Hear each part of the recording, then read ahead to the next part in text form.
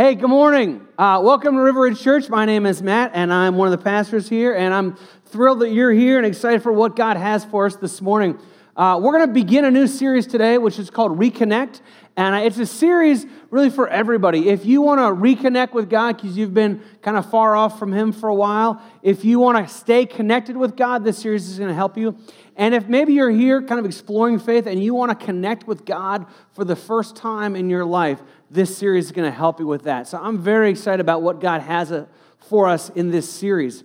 Before I jump into the series, though, I want to talk just for a minute about what happens here in the fall. Is one of the things that we believe very strongly about at River Ridge is that you can't do life alone. That we need other people who can pray for us, encourage us, serve with us, that we can help in their walk with God.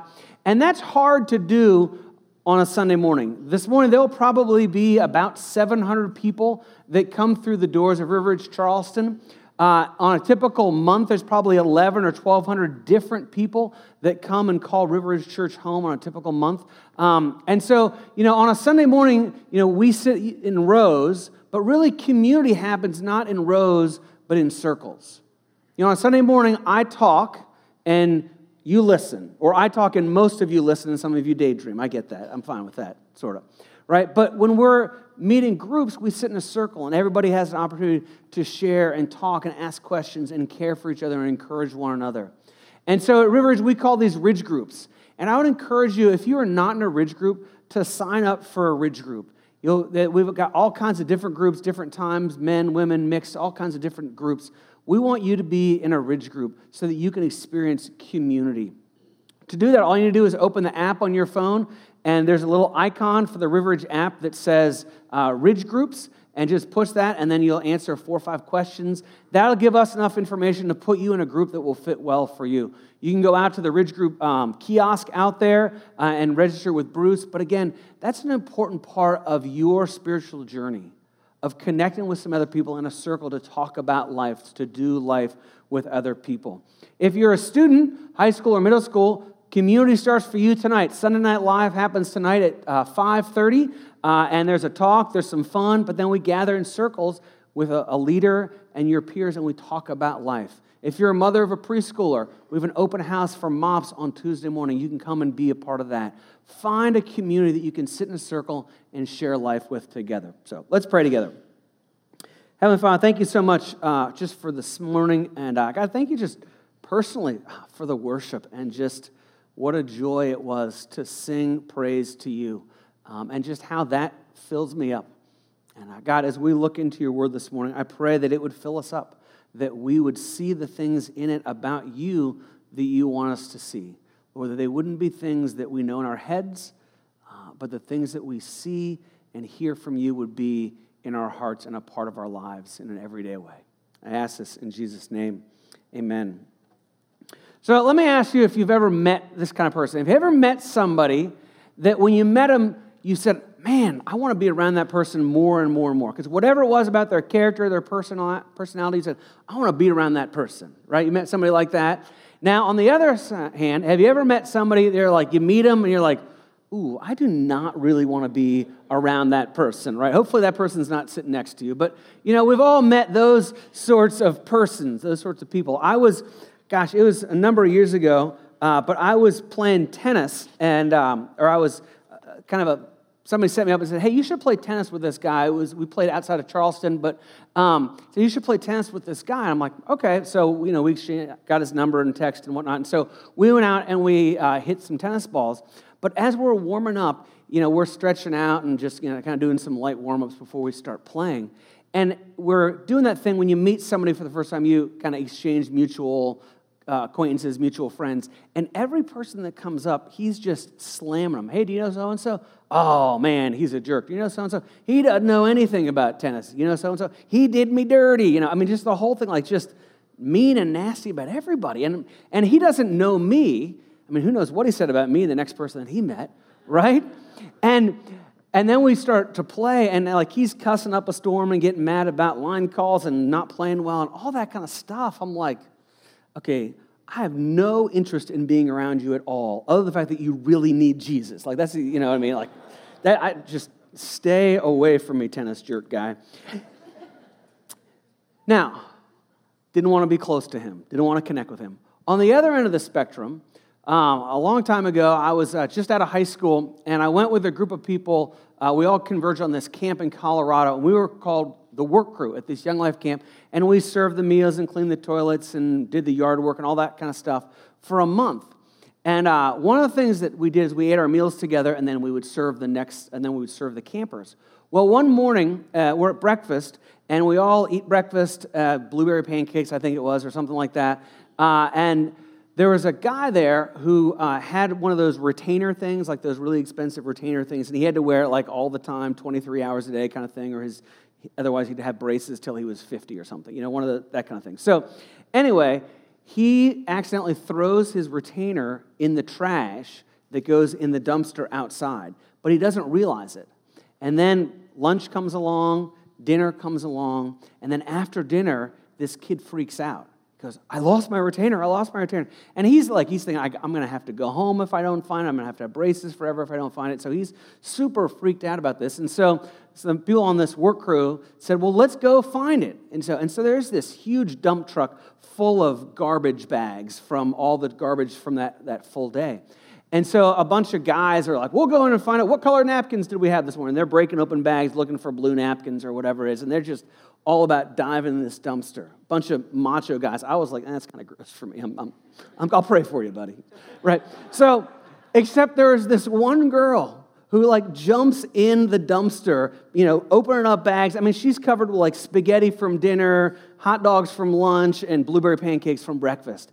And I'm like, I like that girl. That's awesome, right? Fast forward about 6 or 9 months, probably about half of us from this work crew get back together in Chicago. And we're talking and just kind of, reconnecting. It's a reunion, just enjoying, being together. But there's a guy there, whose name was Bill, and none of us really liked him. He was just kind of weird and kind of hypocritical and arrogant. I mean, there's just, he's outgrown that, I hope, if he ever listens to this. But anyway, so he says to the group, hey, I want to share some stuff from the Bible tomorrow morning. And all of us, and we're all either freshmen in high school or freshmen in college or seniors in high school going, I don't really want to hear from him. We're all kind of chirping about him behind his back. He doesn't have anything to say. I don't want to listen to him. Except for this one girl, the same dumpster diving girl, goes, you know what? I think it'd be really good for Bill if we listened to what he had to say. And so the next morning, we sat down and we listened to what Bill had to say.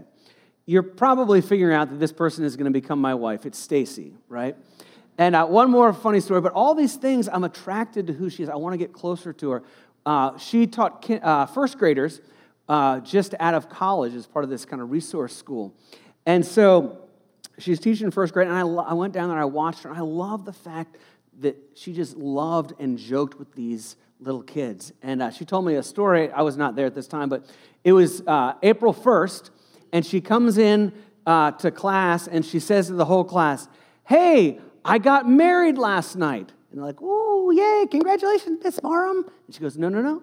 My name is now Mrs. Santon. We weren't not married at this time. She says, my name is Mrs. Santon. And so the entire day, she has all the kids call her Mrs. Santon just to try it on for size or whatever kind of thing. So she does that all day. And then she gets to the end of the day, and she says to the kids, now, kids, what day is today? April 1st. And all day long, they've been trying to pull the little 5- and 6-year-old April Fool's jokes on her that she doesn't fall for. And she goes, April Fools, I didn't get married last night. The kids were like, you had us, that kind of thing. So, and I share these kind of 3 stories of Stacy and put that in perspective with this other guy that I played tennis with. I wanted to get as far away from that guy as I could. Just his character and who he was, it was repelling. But when I saw Stacy's character, I said, I want to be as close to this girl who became a woman, as close as I can to her. Because of what I see in her, I want to be close to her. Here's the principle that we draw out of this, and it's very easy to see in terms of relationships as you think about the people in your life. But when you see somebody's character that you like, you're attracted to them. When you see somebody's character that you don't like, you want to keep your distance from them. You want to disconnect from them. And the amount or the proportion that we see somebody's character is directly proportional. The amount of character that they have is directly proportional to whether we want to be with them or far from them. And there's a direct relationship when it comes to our view of God, is that God's closeness, whether we are close to God or not close to God, is directly proportional to whether we understand and see His character. That if we see His character for who He is, we are going to be drawn to Him. But if we have some misperceptions, some misunderstandings, some errant views of who God is, then we're not going to want to be close. We're going to want to keep our distance from Him. And so that's what this series is about. How do we connect with God? How do we reconnect with God? And it starts with understanding God's character. And so this morning, that's what we're going to talk about. We're going to talk about what is God's character. And one of the things that we have for you as part of this series is when you walk out on the silver tables, there's some of these little blue things that say 40 truths about God that everyone should read. And it's just 40 different verses that you can read that'll talk about this is the character of God. But this morning, we're going to talk about God's character. As we talk about God's character, I believe as we understand it, it's going to draw us to Him. Now, in the book of Psalms, and we're going to be in the book of Psalms today, we're going to look at several different verses, but if you brought your Bible, open up to the book of Psalms, and we're going to be in Psalm 34. Psalm 34. And this is verse 8. And so the psalmist writes this: "O taste and see that the Lord is good. Blessed is the man who takes refuge in Him." And here's what I want us to understand, that the psalmist here is giving us an invitation. He's saying, I want you to taste and see for yourself that God is good. He's not saying, take my word for it, just believe me. He's saying, you go look for yourself and find out, is God good? And then he says, and if you find that, and when you find that out, you're going to take refuge in Him. Blessed is the man who takes refuge in Him. When we take refuge in God, it means that we are close to God. We are as close to God as we can possibly get. And I believe that if we taste and see that God is good, we will want to connect with God as closely as we possibly can. You know, a funny thing happens in the lobby out here on Sunday mornings sometimes. You ever see there's kids out there that are like this big? I don't know, that's like 3 years old, like this big, right? And you go, and if you ever try and talk to a kid like that, you know, in the lobby where there's a lot of people around, they'll typically hide behind their dad's leg or their mom's leg. You know, the kid hides behind dad's legs and holds on with dear life and barely pokes his head out, right? Or hugs it real tight, right? You know what that kid is doing? That kid is taking refuge in his dad. My dad's going to protect me. I know who my dad is. He's got to protect me. And they hold on for dear life. And that's the picture here, is that we take refuge in God. And when we do that, we're blessed. But there's an interesting thing that also happens in the lobby from time to time, is sometimes if you're this big, I'm just being honest. If you're not a church person, you'll like this word. If you're a church person, you won't. But like if you're this big, like all butts look the same. Right? I mean, that's all but, like everybody's butt is right there. They all look the same. And so there are times when I'll be in the lobby and a kid will come up to me and he'll grab my leg, right? But it's not my kid. And he looks up and he sees it's me and he freaks out and the kid runs away or she runs away. Why is that? Because that kid doesn't know my character. That kid is running from me. And with God, when we understand God's character, we are going to cling to Him as our refuge. But if we have some misperceptions of who God is, and I think all of us have some misperceptions of who God is, our misperceptions will drive us away from God. But really seeing God for who He is will draw us to Him. So what we're going to do for the remaining time that we have, about 15 or 20 minutes, is what we're going to do is we're going to look at the character of God. And one of the places that the character of God comes out in a huge way is in the book of Psalms. And so we're going to look at about 5 different verses in the book of Psalms, and we're going to see what is God's character. But we're also going to look at what are some misperceptions that we have about who God is. So here's the first misperception that we have about God. Sometimes we have a misperception that God loves me as long as I and then fill in the blank. As long as I keep doing this, God loves me. As long as I don't do that, then God loves me. You know, we have this view, and I would call it's a conditional view of God, that God's love for us is conditional. It's this idea that if I commit this sin over and over and over and over again, that God is eventually going to go, too much, and He's going to stiff-arm us and keep us away. Or we go, if I commit this really big sin, whatever that really big sin is in your mind, if I commit the big one, then God's going to stiff arm me and keep me away. If I commit the really big sin multiple times, then God's going to give me a double stiff arm. Right? That's our view of God. But listen to what it says. This is Psalm 136, verse 26. It says, "Give thanks to the God of heaven, for His steadfast love endures forever." It says His steadfast love endures forever. The truth is that God loves me as I am. God loves you as you are. There's nothing that we can do to have God not love us anymore. God loves us as we are. So one of the neat things I got to do this week is look deeply, take a deep dive into this verse. And so in your Bible, you probably have steadfast love or two other words that are there. In the Hebrew, it's actually only one word. It's the word chesed, right? We talked about that consonant blend. Chesed, it's sort of fun to say and spit on people around you. Chesed. So it says that God has chesed for us, which they translate from Hebrew into English as steadfast love. It is a love that cares for us no matter what we do. And then also, interestingly enough, in the Hebrew, the word endures is not there. There's not a verb in that phrase. It's basically chesed forever. God's love forever to you.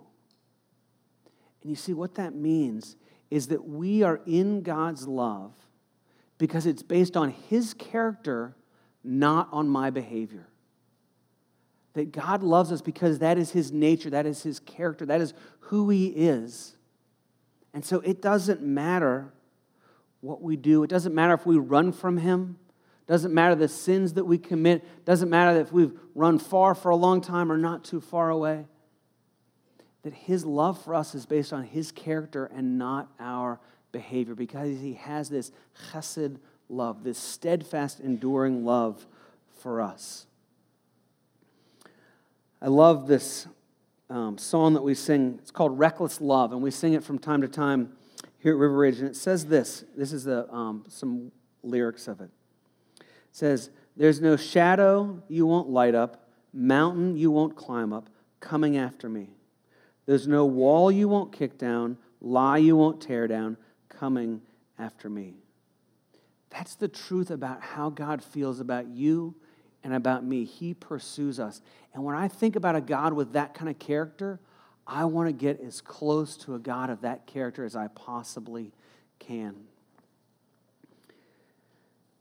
Let's look at another misconception about God. And this is the misconception that God is a killjoy.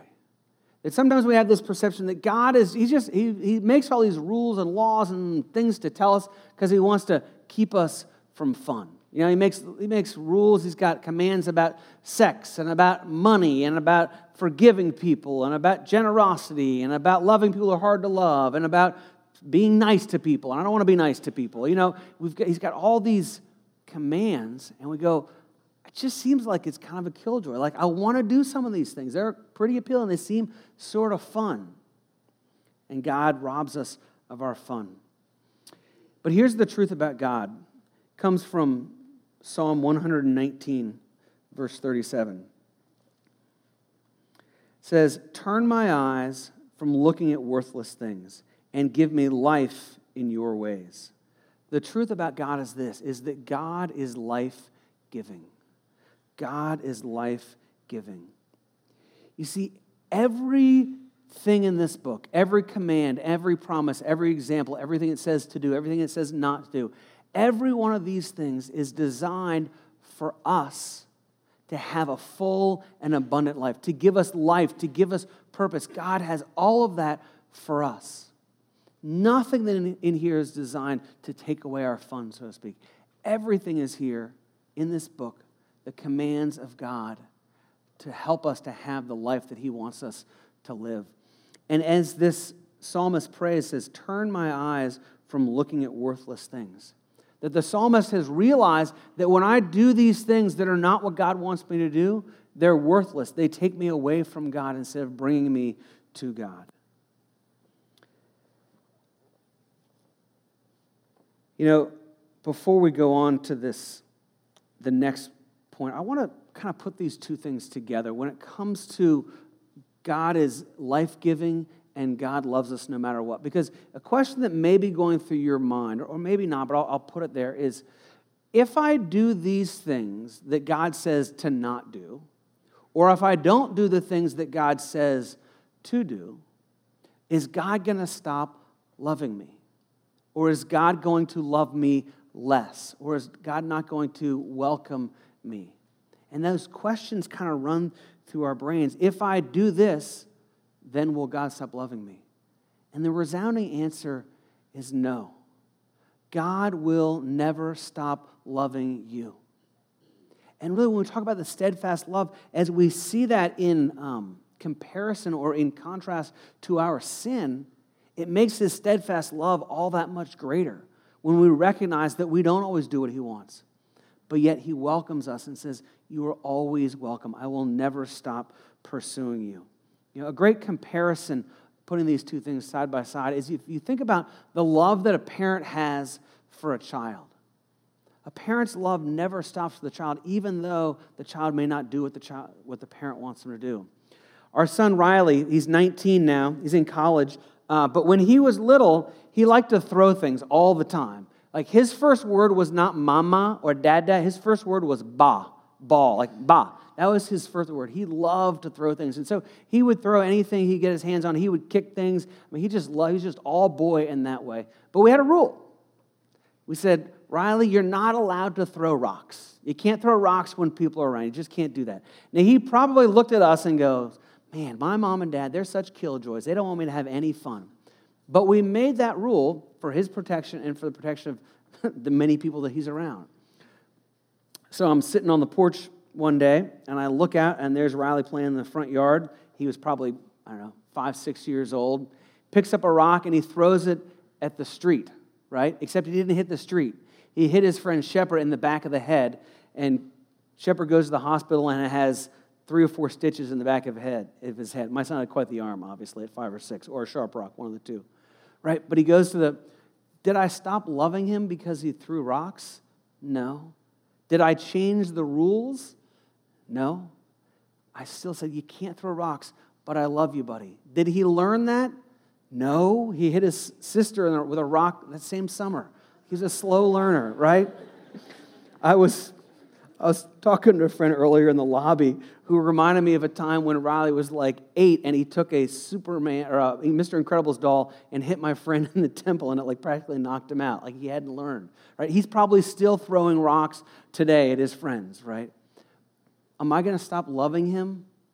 No. I will always love him regardless of his behavior. And that's the same way that God feels about you. That his love for you is unconditional. But yet in that, he wants the very best for you. So he says, live this way, live this way, live this way. Let's look at another reason why people feel like they don't connect with God or a misperception about God. It's that God is silent. And we're not going to talk a whole lot about this one, but sometimes we feel like, God is out there, but he's just silent. He doesn't seem to speak to me or talk to me maybe like he does other people. This is what it says about the truth of God in Psalm 85, verse 8. It says, let me hear what God the Lord will speak, for he will speak peace to his people, to his saints, but let them not turn back to folly. That God speaks to me. That God speaks through the Bible, God speaks through prayer, God speaks through other people. And over the next 3 weeks, we're going to be talking about this. We're going to be talking about how does God speak to us? How do I connect with God in a relational way? I hope you'll come back and be a part of the next 3 weeks today we're just talking about this. This is God's character, and do you want to be in a relationship? And I hope your answer is yes. And then the next 3 weeks, we're going to talk about the hows of that. Let's talk about another misperception of God. It's the perception or the view of God that God is distant. That God is distant. I just don't feel him near me. And maybe that comes from looking at the world, saying, well, I think what God did is he set the world in motion. He said, okay, the world is in motion. I'm just going to step back. It's kind of a cosmic experiment. We'll see how it goes. And he goes, oh, man, there's an earthquake over there, and there's a famine over there, and there's some bad stuff happening there. And he's not involved in our world. And we have that misperception sometimes because we look around at the world and we're like, man, there's some messed up stuff out there. But then we also look in the mirror and we go, man, there's some messed up stuff in here. I've got some struggles in my life. I've got some pain in my life.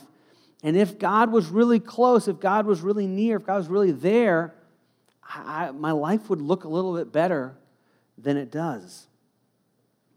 Those are misperceptions that God is distant. Here's the truth about God. This comes from Psalm 34, the one that we looked at the beginning. It says, the Lord is near to the brokenhearted, and he saves the crushed in spirit. It says, the Lord is near to the brokenhearted. Because when we talk about this distance, the truth is that God is close, but we may choose not to embrace with him. We feel like God's distant because we don't get what's going on, and we ask all these why questions. But the reality is that God is close to the brokenhearted. Last fall, September into October, was just a difficult time for me personally, and we're sort of approaching that one-year anniversary for a couple of events, and I'm looking forward to it and sort of not looking forward to it in a lot of ways. But last September, my best friend James from high school, his son passed away from cancer. And then a month after that, my friend Chad, his daughter Katie, passed away from cancer. Both of them were teenagers. And that was such a difficult time. And I was asking a lot of why questions. And James and Laura and Chad and Sarah were also asking a lot of why questions, trying to figure out what's going on here. Why is this happening? But the truth of what happened in that time is that this verse was so clear. That the Lord is close to the brokenhearted. That God met me in the pain that I felt over these two friends. And that God met these families and those close to them in the pain that they were going through. That God meets us in our pain. Now, I'll be real honest with you, though. I haven't figured out the why question sometimes. I look and go, why didn't God intervene here? Why didn't God do this? Why? I don't always know that. But I do know that God is close to the brokenhearted. And I want to be in as close and connected a relationship with a God like that as I can be. One more misperception I want to talk about. It's the misperception or the view that God is not trustworthy. And this one is a little different. It kind of weaves in and out of these different things, but sometimes we can feel like, God, it seems sort of random. Like he does this here, he doesn't do that there, and I don't get why God does something here and not something there. And we can come away from that feeling like God doesn't keep his promises. God isn't trustworthy. But listen to what it says in Psalm 145. It says, the Lord is faithful to all his promises and loving toward all he has made. It says that God is faithful. Every promise that God has ever made, he has fulfilled. When Stacy and I got married, I made vows to her. Those are promises. And I have not kept all of those vows. I've tried the best that I can, but there are times when I've broken those promises. Usually not intentionally, but I've broken promises. Made promises to my kids. And there are times when I didn't fulfill the promises that I made to my kids. But God is not like that. God keeps every single promise that he makes to us. As we talk about God's character, as we understand God's character, it draws us to himself, to him. And probably the greatest place that we can see God's character revealed is in the book of Romans. And it's a statement about God in relationship to Jesus. And it says this. It says, if God is for us, who can be against us?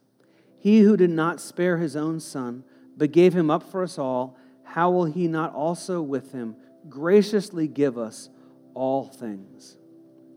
The greatest proof of God's commitment to you and his love for you is Jesus Christ. He sent Jesus Christ to the earth to die on the cross for our sins. That's how much he loves you. That is the promise keeper that he is. I want to be in a relationship with a God like that. And I invite you to come into a relationship with that God as well, to receive Christ as your Savior. Because if he gave the ultimate sacrifice of his son, it says he will also give us every other good thing. And so our desire is to be as close to God as possible. I invited the band to come up to sing a song. We're going to close with the song, and then I'll come back out and pray and dismiss us. But it's called The Lord Our God. Listen to these lyrics before we sing them. It says, Promise Maker, you finish what you begin. Our provision through the desert, you see it through to the end. The Lord our God is ever faithful, never changing through the ages. From this darkness you will lead us, and forever we will say, you are the Lord our God. That we want the Lord to be our God. And if we understand that he is a promise keeper that loves us in this way, then we will cling close to him. And so as a reminder to that, I want us to sing this song together as a reminder of God's love towards us, that he is our God. After everyone sing, I'll say just a couple things and then dismiss you.